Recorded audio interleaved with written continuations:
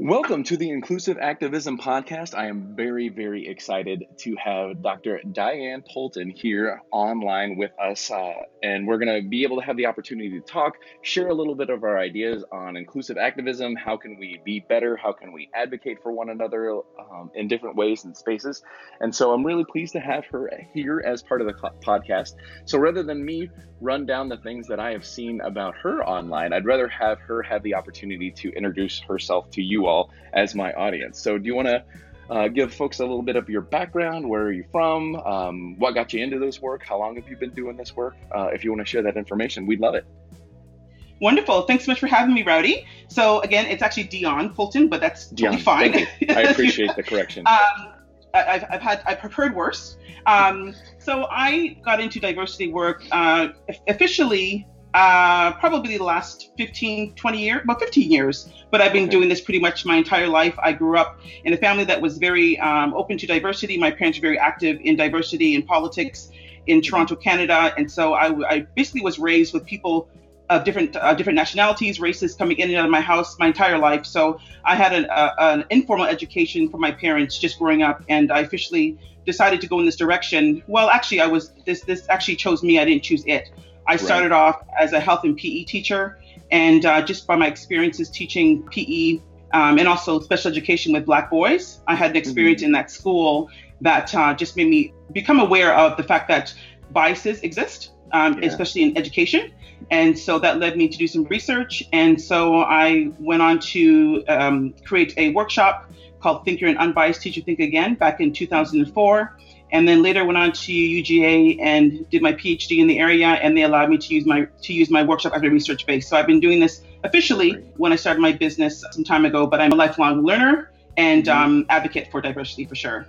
Great. So yeah, your background with Black boys in special ed. I'd love to hear a little bit more about some of the things that you saw and noticed. That's one of those things until you're in those spaces and you know kind of what happens, or you don't see, not a lot of folks are in those spaces or in those classrooms, but the overcorrection, the over-observation that happens there. I'd love for you to share a little bit more about what you were seeing and experiencing. Oh, sure. Absolutely. So it was very interesting because in special education, unlike, say, the traditional classroom where it's arranged by, it's changed now, but before it used to be basic, general, and advanced classes. But in special education, everyone's kind of clumped together in one kind of classroom. So on one, I can be dealing with behavior with one person, or I can be dealing with a disability with another person. So it was actually very multifaceted. But I did find that there was a disproportionate number of Black males in my classes. Two people stuck out. One student I had, he was in grade 11, and if you can think about the very small muscles at the tips of your fingers, and those Cheerios commercials where they have kids pick up the Cheerios, there's actually some evidence to support that's important, because this man in grade 11 who was 6 feet tall could not hold a pencil because he didn't have the dexterity that he learned from just by picking up small things when he was a child. So that was a lot of work we had to work on just to hold a pencil, let alone get to writing. And another thing that kind of stood out with me was I was in a class and I had recently become engaged, and this Black male said to me, "Oh, miss," because I was pretty open with the kids, and I wasn't lenient, but I was allowed them to. I just kind of got on their level and was able to kind of just really, really engage them and get to know them as people, which I think is important in teaching. So one day when I became engaged, a student came to me, Miss, I heard you got engaged, and he said to me, "I'll bet you your husband is white or your fiance is white." And I said, "Huh?" I said, "Now why would you say that?" He looked at me and he said, "Oh, because you're a strong Black woman and you're successful and and you're a teacher." So I looked at him and I said, "Do you know what you just revealed to me?" He goes, What, miss? And I said, "You just showed me how you think about yourself. You just told me, you just informed me that as a Black man, you don't think you're good enough to be with a strong Black woman." And it was a very instructive conversation. Like he respected me, and I gave him mutual respect. But we had a deep conversation, and that really, really led me to understand the psyche of the classroom dynamics, and the fact that it's not necessarily about the race of the teacher. It is important to see your type of person, so to speak, teaching from the classroom. But it's also getting to the heart of the students and finding out what their perceptions are. Because even though I was of the same race, he saw me as an other, because I was on the other side of the desk, and I was successful. So his perceptions, he had a deficit perception. So that was a very that time teaching high school was invaluable and really, really put me on this path to where I am. Yeah, that's really fascinating stuff. It's so interesting. I always find in any large institution, that's where the ism comes out biggest and hardest, because it's such a system already. And so the signs and symptoms of that system are so obvious and evident. And that poor, the young man that you're talking about, like having that already ingrained, that internalized oppression of seeing themselves as like less than, or that you're not connectable given your like power distance. It's really like sad to see and notice those things. What do you try to do to reframe the conversation away from deficit to these folks being resilient, having diversity as a strength? Like, what do you try to do when you have conversations to reframe those folks that have been left behind by institutions? Well, I'm a very straightforward, candid person. So even when I was teaching, this is back in like the mid to late 90s, in K through 12, I should say, I was just very straightforward, and I don't know how to be anything else. And there were times where I had like shut the door and say, "What are you talking about? Sit down and let's talk." And I'll be very candid with them and say, "You know what? You're as good as anybody else. And I don't know what you've been taught at home or who's been trying to tell you you're not." I said, "You're great." And to this day, I always pour into people when I see them. I like to leave them with a kind word, some kind of compliment. But I have to say, Rowdy, that it's funny. Just a few days ago, I was at a restaurant with my daughters, because I have a soft spot. I have an affinity to Black boys in particular, because of that experience that I had with them. So when I'm in a restaurant, for example, I was a couple of days ago with my kids, and I see a Black boy or a young Black man who's doing good and who's working hard. I like to tip very well and say, "You know what, you're doing a great job." I asked where he was going. He said he's going to Northeastern University. I engage him, and I really, really think it's important to keep the conversation and to let people know, or to let them know that the encouragement is coming not just from your little family or your small family or your small community. It's coming from everybody, and I like to try and pour into people every time I see them. That's great. Yeah, I think one of the hardest things about observing, not experiencing, right? But the phenomenon of Blackness is to be seen or to be observed so much all the time. But the other part of it that's just such a challenge is it's always in a way of critique or of looking for the wrong thing and not looking for the right thing.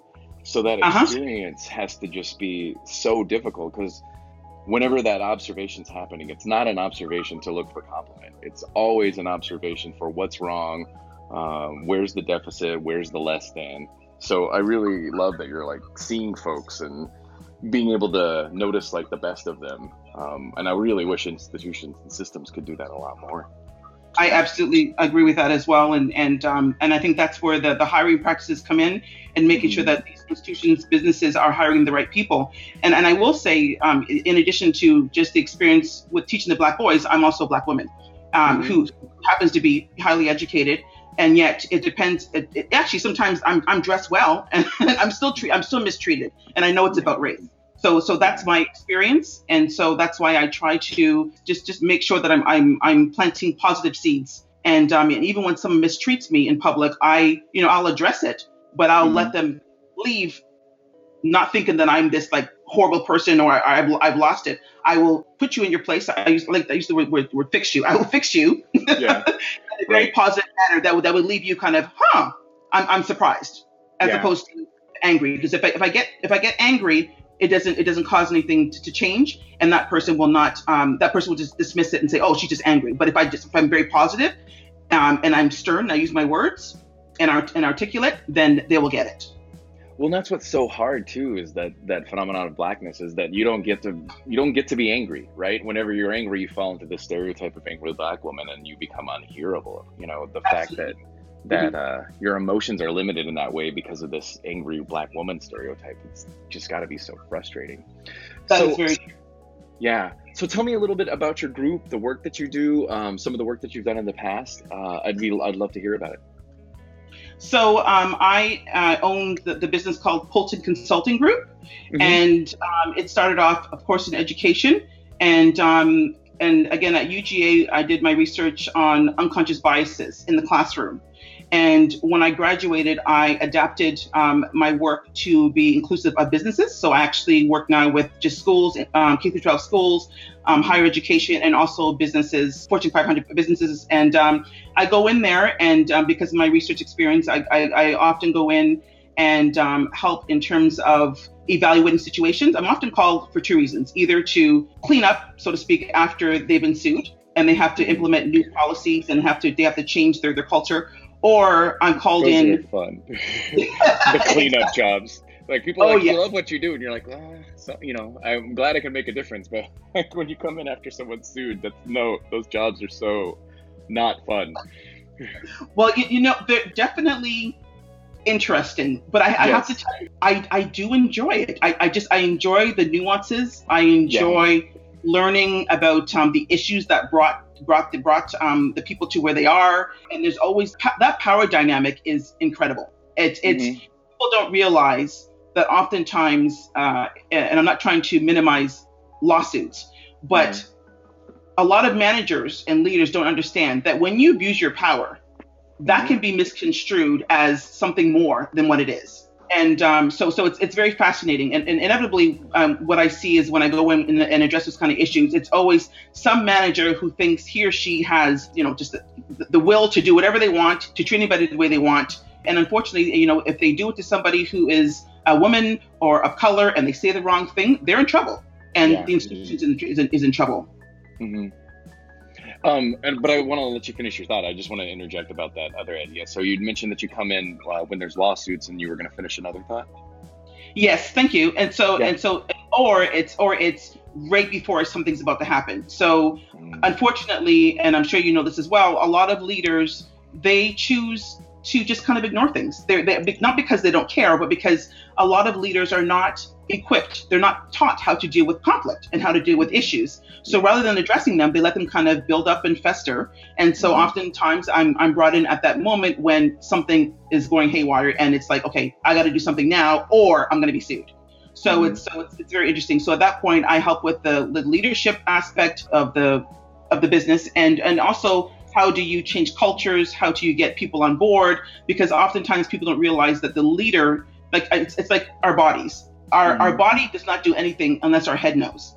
Hmm. And then that can be translated into any work environment. If the head is functioning a certain way, and it's not and not being respectful, and not setting good behaviors and modeling good behaviors, then inevitably the whole environment will be that toxic. And so Yeah. sometimes it means the head has to be removed, the head has to get some kind of executive training, has to adjust, has to adapt, or they're out. And we've seen that over and over again. We've seen many cases of that. Yeah. So tell me, if you can think about it, and I'll talk so you have a second to consider. Tell us a story, protecting the names to, protect the innocent. But tell us about a time where you've come in and done some work, and you feel like you've done some really transformational opportunities. So it could be where you're a really bad situation where you came in, and then over time you developed a relationship and you saw a lot of progress, or it could be, just a time where over time a relationship improved, or maybe that you came in and it was maybe one of those situations where the heart was not in sync with the head, and you were just able to connect the two, and there was some wild success that happened afterwards. But I'd love to hear, and the audience to hear about opportunity where you got to come in and just see some amazing successes. Okay, now that's going to be very tough without having Of course, of course, giving details. Can I just give more of like a helicopter kind of of approach? course, yeah, as Yeah. whatever way you see fit, of course. Well, pretty much, my approach is to these people who are struggling. It's a matter of just figuring out, okay, just first of all, meet them where they are. and find out who they are, what their background is. Because a lot of times, as you know, we're just a product of our environment. We're a product of how we were raised. We're a product of what we've been exposed to and what we have not been exposed to. And so that in turn, it plays out in our relationships. And so, in my research, I talked about primary socialization and secondary socialization. So primary refers to the home, which is like the parents, the guardians, the adoptive parents, whomever. And then in that small circle, you're taught about values, you're talking about principles, you're taught about race, you're talking about, whether informally or not, you're talked about all these different things, gender and gender roles. And then when you move out of that small space of the family, you then go into the secondary socialization, which is the workplace or traveling or other experiences. And sometimes, or a lot of times, that secondary experience is in conflict with the first primary experience that you've had. And then so you're left to kind of figure out, okay, what am I doing here? And you're wrestling. And so what I've seen, to answer your question, is a lot of times people have a kind of a protective, there's a protection aspect to this, because sometimes if you're exposed in a secondary manner and your primary socialization is tied to your parents or your guardians, and it's being challenged, then oftentimes people believe that if I'm challenging how I was raised, then I'm challenging my parents, and in turn I am criticizing my parents. But that's not the case. So a lot of times it's figuring out, okay, what has gone on, what have they been taught, whether formally or informally. And I will share, for example, I did a workshop in the South. I think it was South Carolina, North Carolina, one of those Carolinas, and a lady came in. And she clearly was just, you could tell she's there because she had to be there. It was a teacher. And I was facilitating my workshop, and she came in, sat at the back of the class, and had her arms crossed the entire time, or in the beginning, I should say, and just was not engaging. You look over at her, and she looks away. It's just you can just tell. You can take the pulse of people while you're instructing. Right. So right. So as time went on, I did the presentation, and one thing that I think that does make a difference in those types of trainings is that I always share a time where I've messed up. And so people see that if I've messed up as a Black woman who's supposed to be the expert in this area, then that kind of lets people feel comfortable sharing where they've gone wrong. So this particular woman, she came in and was just very cold. And by the end of it, Rowdy, I'll tell you, she came up to me, she was in tears, like literally crying, and said, "Thank you so much. I really enjoyed this." And then she actually shared with me that she was married to a skinhead. Oh, wow. And she was experiencing a lot of conflict because, go back to primary and secondary. So she grew up, basically thinking about white supremacy, and she married a man who was a white supremacist, but then she was teaching with diverse kids. And so you're teaching diverse children, and you're starting to get exposed to those children who are Black and brown and different than you and of color. And then, which means you have to also associate with their parents. And those relationships are now in conflict with what you supposedly know and what you've known through your marriage and so on. So she shared with me that it was creating a lot of conflict in her family and with her marriage. And in particular, she also shared that her children, whenever they went to her mother-in-law's, her husband's mother, the kids would come back with all these like racial slurs and all these like really closed-minded comments. And she asked my thoughts on what she should do, because she realized it was wrong, and she didn't want to indoctrinate her kids the same way that she was. She wanted her kids to be raised more open. And so ultimately she informed me that she had to leave her marriage, and she actually stopped sending the kids to the grandmother, because she told the grandmother, you know what, either you have to stop saying those things to the children, or they can't go anymore. That's amazing. I love getting to hear about that, just because of the fact that she was clearly in pain, right? Like crossed her arms back there, feeling like she doesn't belong in particular, and just sitting there through that. But the technique that you use as far as like critiquing yourself first, showing that we're all in the process, is something that I'm a big proponent of as well. I really feel like it helps lowers defensiveness, but the fact that you're able to do that and create that powerful transformational moment. And it's so hard because, she comes up to you and is like, what do I do? And you're like, well, right? You're like, well, you're gonna have to get a divorce, right? Is what you have to tell her, but you can't say that. Oh no. Right? But you're like, well, you're in a good space, you're really, really evaluating things, and the fact that you're kind of fighting through some of that stuff is the right place to be. And, you have to walk that journey for yourself and find out what the right for you is. But just to be in a space where you can transform that life, because, if skinhead ideology is in the home, that's affecting her, because there's going to be patriarchy stuff that's holding her down in really repressive ways, her and her kids. So, those things don't come alone. All these other thoughts come in different ways. So not only did you transform her life, the life of her kids, and then all the students that she'll forever see after that, that's really transformational. So thank you for sharing. That's wonderful. So tell me a little bit about your show. You have your show. What is that about? What do you focus on? What do you all like to talk about? I want to make sure that my audience has the ability to hear more about you and your show and what you do. Oh, thank you so much. So my focus of the show is similar to yours. It focuses on diversity and inclusion in the workshop, and also in the workshop and beyond. I talk about leadership issues. I talk about topical issues. So to date, I've had police chief on talking about the shootings of unarmed Black men. I've had 2 different people come on for that. I've had a prosecutor and an undercover GBI agent talk about human sex trafficking and having a huge raid in Georgia.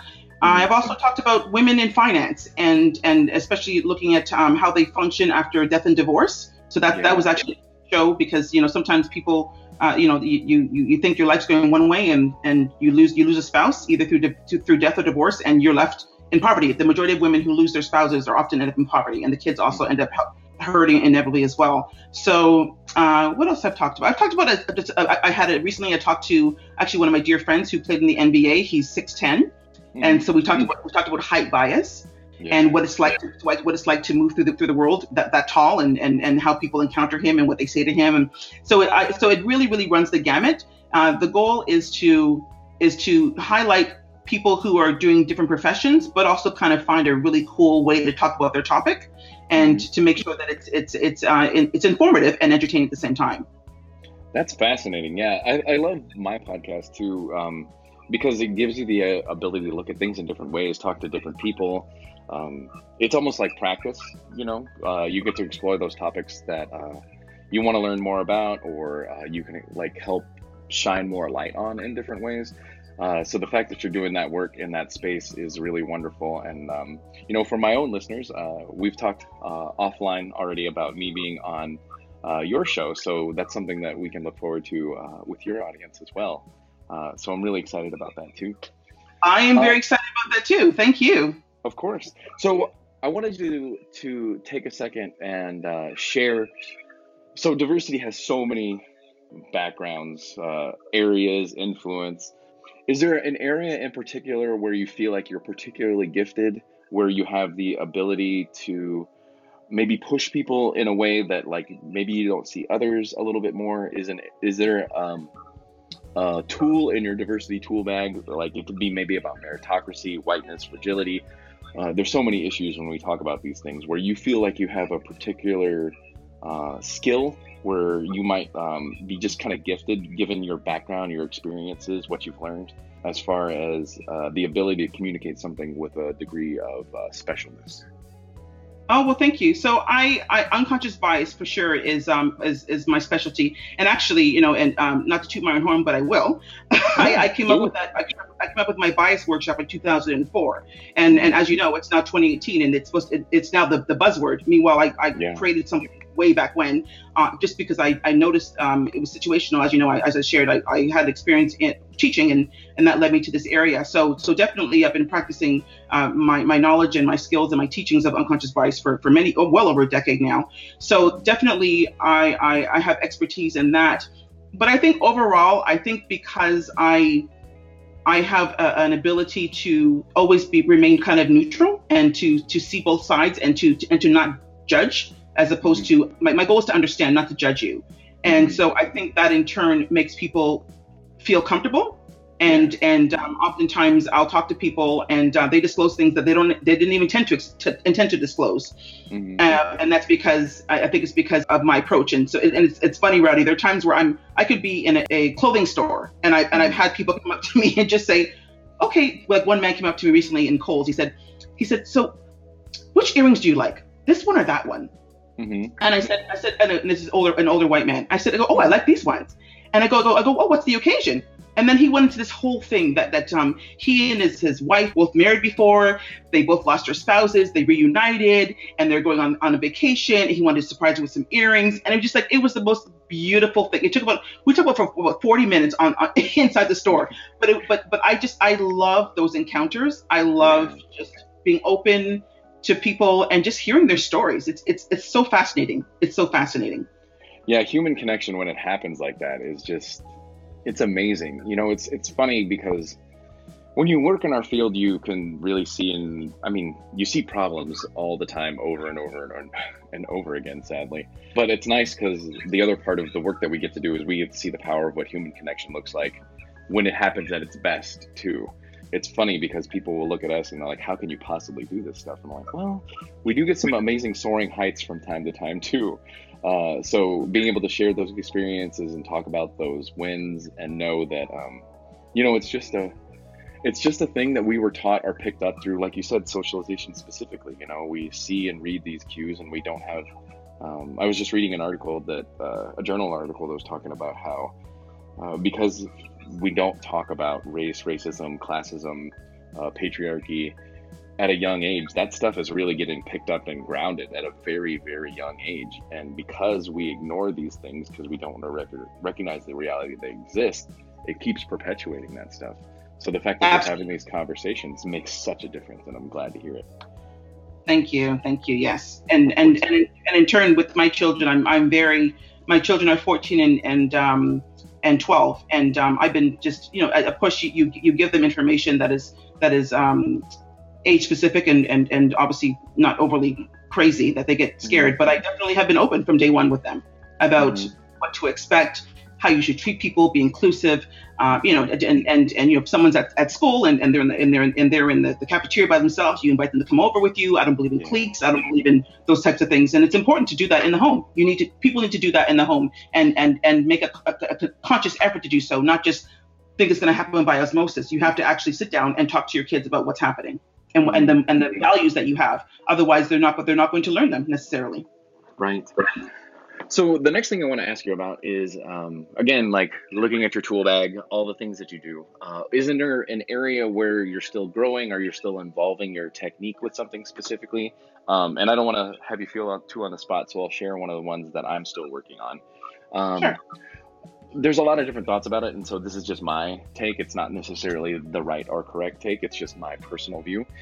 One of the things I'm still working on is trying to find better arguments in pushing against the idea of the notion of like reclaiming language. Whenever I'm in spaces and folks talk about like trying to reclaim words or reframe words, I'm a communication scholar. That's really my background. And so when I hear folks talking about reclaiming the N-word, or when I hear folks talk about like queer or faggot specifically, those are kind of problematic. And for me, what I try to do is I look at, is there a way we could come up with new language rather than try to overturn the baggage of the old language? Or who benefits from people say stuff? With the N-word and rap music, what I really try to do is say, who's the producer? Who's making the money at the end of the day? What is their background? But it's something I'm evolving on. What about you? What is something that you're working on? If I can speak to that, I encounter that quite a bit. In terms of mm-hmm. in terms of language and what's acceptable and what's not acceptable. And my rule of thumb is if it is historically for example, the N-word, that historically mm-hmm. is a despicable word. So I don't believe in reclaiming it. I don't believe in saying it. I don't let it be said around me, to me. So I can't get on board. I have never been able to get on board with that. I honestly, and I'm not of the LGBTQ community, but again, I still do not get on board with any type of possibly disparaging words that some people may find offensive and some people may find alone. So since it's not a consensus like the word love, I choose not to participate in those types of words, because you don't know who you don't know who you're going to offend, and things are situational. They're about context, and you need to be very careful, when you say things to people. So I choose not to participate in that type of language. It's a beautiful lexicon, the English language. There's so many other words you can use. I don't believe in and trying to so-called reclaim those horrible words. Yeah, and that's like I said, that's one of the things I'm working on. What are those things that you want to get better at, or that you're in the process of changing? Well, what's interesting, of late, I have been invited into numerous conversations about how white people in particular, actually white women in particular, can deal with white guilt. So I've been on a couple shows just discussing that. I did a keynote address a few weeks ago, and after the address, I sat down with a group of women, mostly white females, and then there was one question that was raised was, how do you? One person said she talked about the fact that she loves to wear Indian attire. And the Indian, I don't know all the correct verbiage, but it's like the headwear. And so she was confronted by someone in that culture and said, why are you misappropriating my culture? Why are you wearing that? And you shouldn't be wearing that.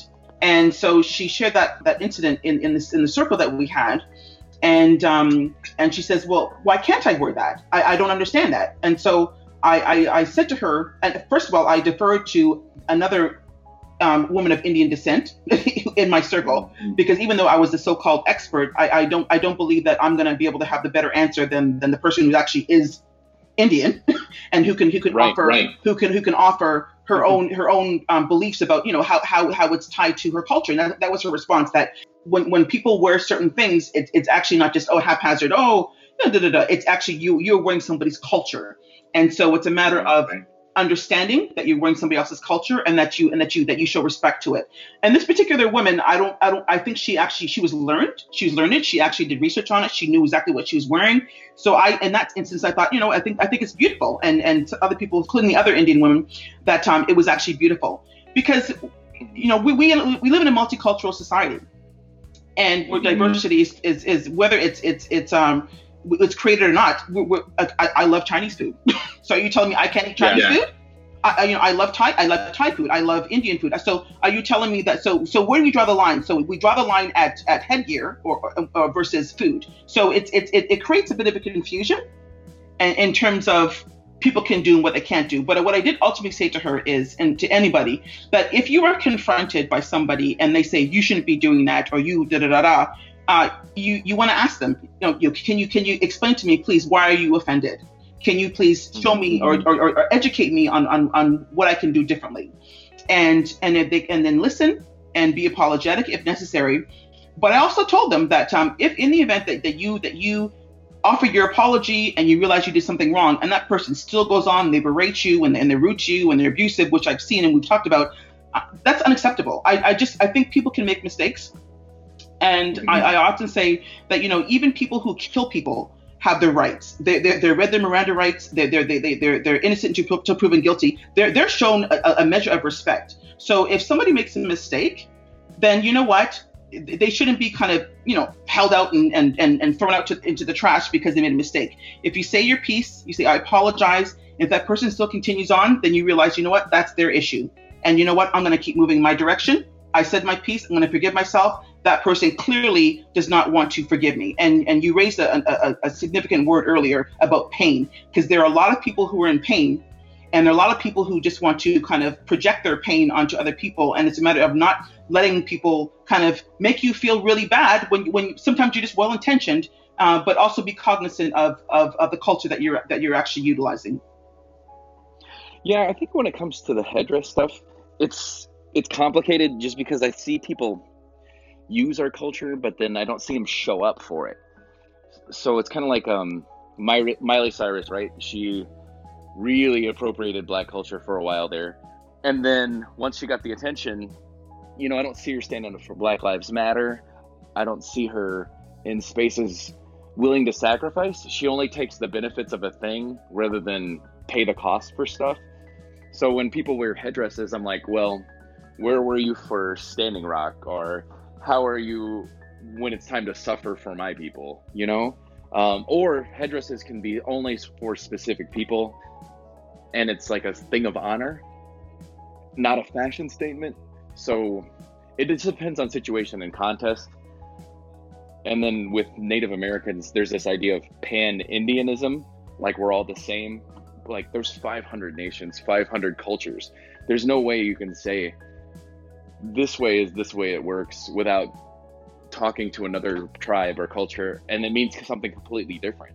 So it's so hard to just be like, oh, I talked to this one person from this one nation and they said it's okay, whereas that headdress could have another meaning entirely. But yeah, I mean, I'm a fan of celebrating culture, and I think doing it in that space with those folks is the safest space to do it. It just becomes problematic when you're doing it on your own without anybody else. But it's such an interesting conversation. If I can share, I use the word consumption in this respect, because I've talked about an incident. I'll tell you quickly. When I first went to San Francisco and I was finishing my master's degree, I looked into a doctoral program. I'm not going to name the school. And I called up the graduate coordinator and told her over the phone who I was, and my interest at that time was the Black males because of my teaching experience at the other high school. And I said, oh, I want to look into Black males and education. Oh, that's fantastic. You should come on down, meet with me on Monday at 1 o'clock in the afternoon, Fine. So Rowdy, I showed up Monday afternoon, and I knocked on the door, and the graduate coordinator opened the door, and she looked like she saw a ghost and said to me, oh, who are you? And I said, oh, my name is Dion. At that time, I was Dion Wright. I'm Dion Wright. I'm here. We spoke on the phone last week, She goes, hold on a second. And then she shut the door. I waited about 15, 20 minutes. Then finally she opened the door, and then she stood in the doorway and put her hand up on the edge and said, and then pointed at me. So who are you again? And I said, again, Dion Polton or Dion Wright, She brought me inside her office that smelled of incense with African artifacts everywhere. And she said to me, she walked me over to her desk and she pulled out a Post-it note and said, here is the number for a better program for you that deals with minority students. And when you call them, make sure that you tell them you're Black because you sound white over the phone. Wow. Yes. So needless to say, you never went there again. Yeah. So that's funny. I think.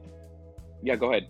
No, I was just saying. So that in that respect, I use the word consumption because here you are, you're consuming my culture. You have African artifacts all over your office, and I later learned that she also enjoyed being with Black men, but yet when it came time to help a Black woman whose culture you are basically exploiting, you did that to her.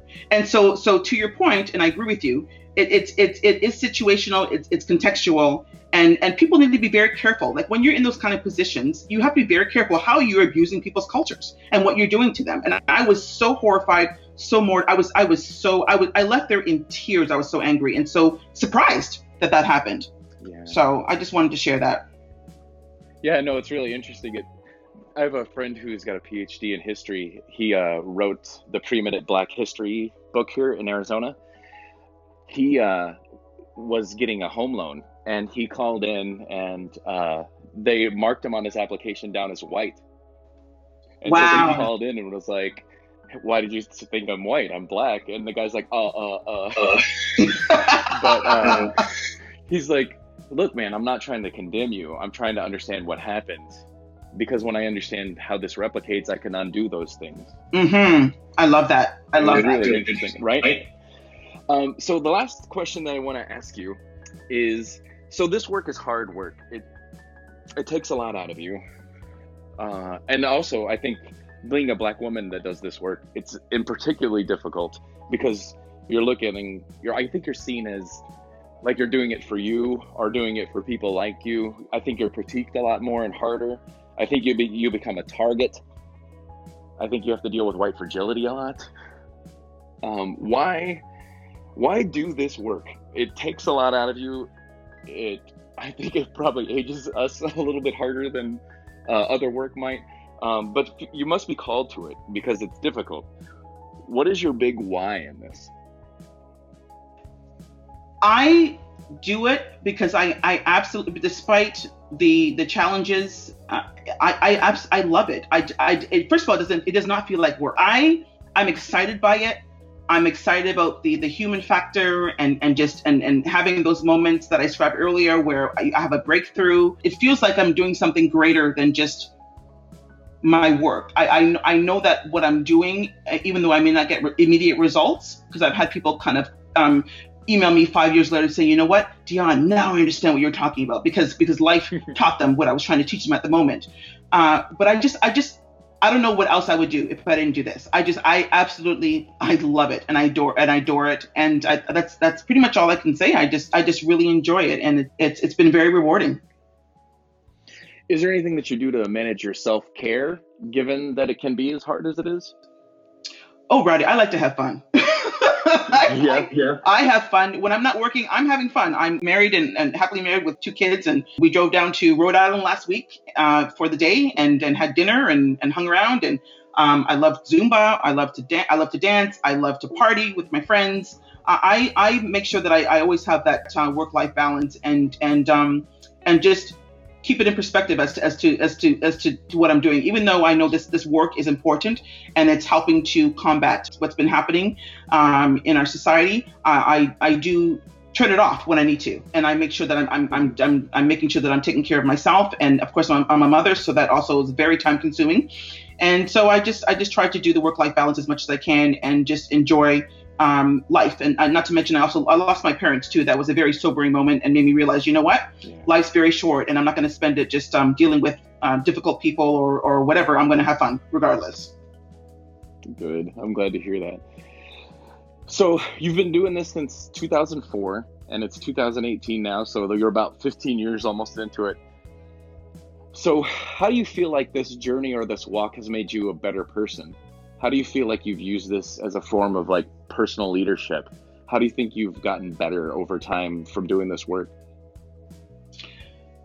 I definitely, so in 2004, I created the workshop, but I actually started like in the 90s because when I was teaching and I recognized very early when I was teaching the special education boys that I had to, and I was teaching different classes and class levels. I knew at that point I was aware of diversity because I knew that I couldn't, for example, I could not grade a student who struggles with reading the same way as someone who is skilled at reading. So at that point, I kind of started very, very early. But to answer your question, I've become more aware, and definitely less judgmental.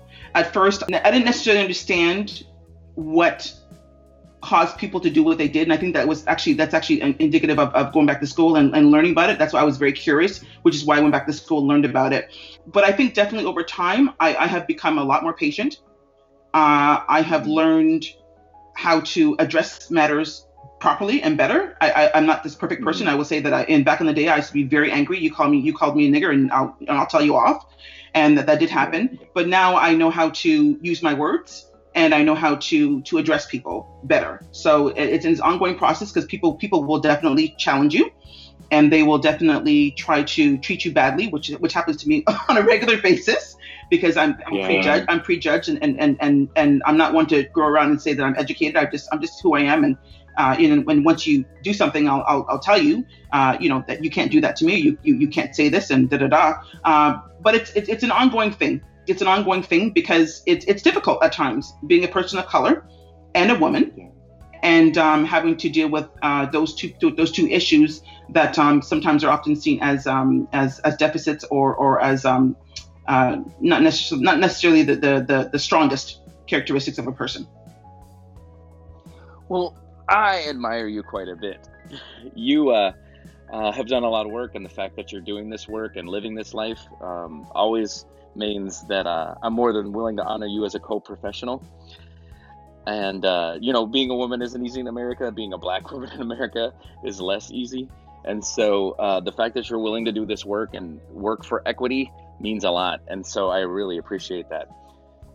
No, I was going to say I appreciate you having me on today and having this conversation. It's a very deep conversation. I love your questions, and I love the fact that you go there, and we're having a real meaningful conversation about this. So I appreciate you having me on and engaging us in this conversation.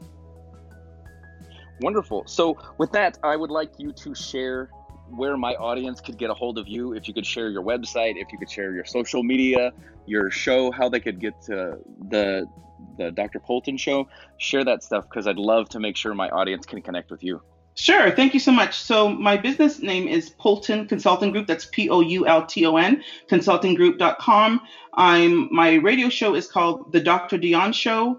It's on iTunes, so you can just do a Google search and you'll find me. I'm also on LinkedIn at Dr. Dion Poulton, and also Instagram and Facebook as well. So definitely you can reach out, and I'm happy to hear any feedback on what I've said today, and I appreciate the opportunity to be here. Well, with that, folks, that is going to wrap up the Inclusive Activism Show with Dr. Dion Poulton.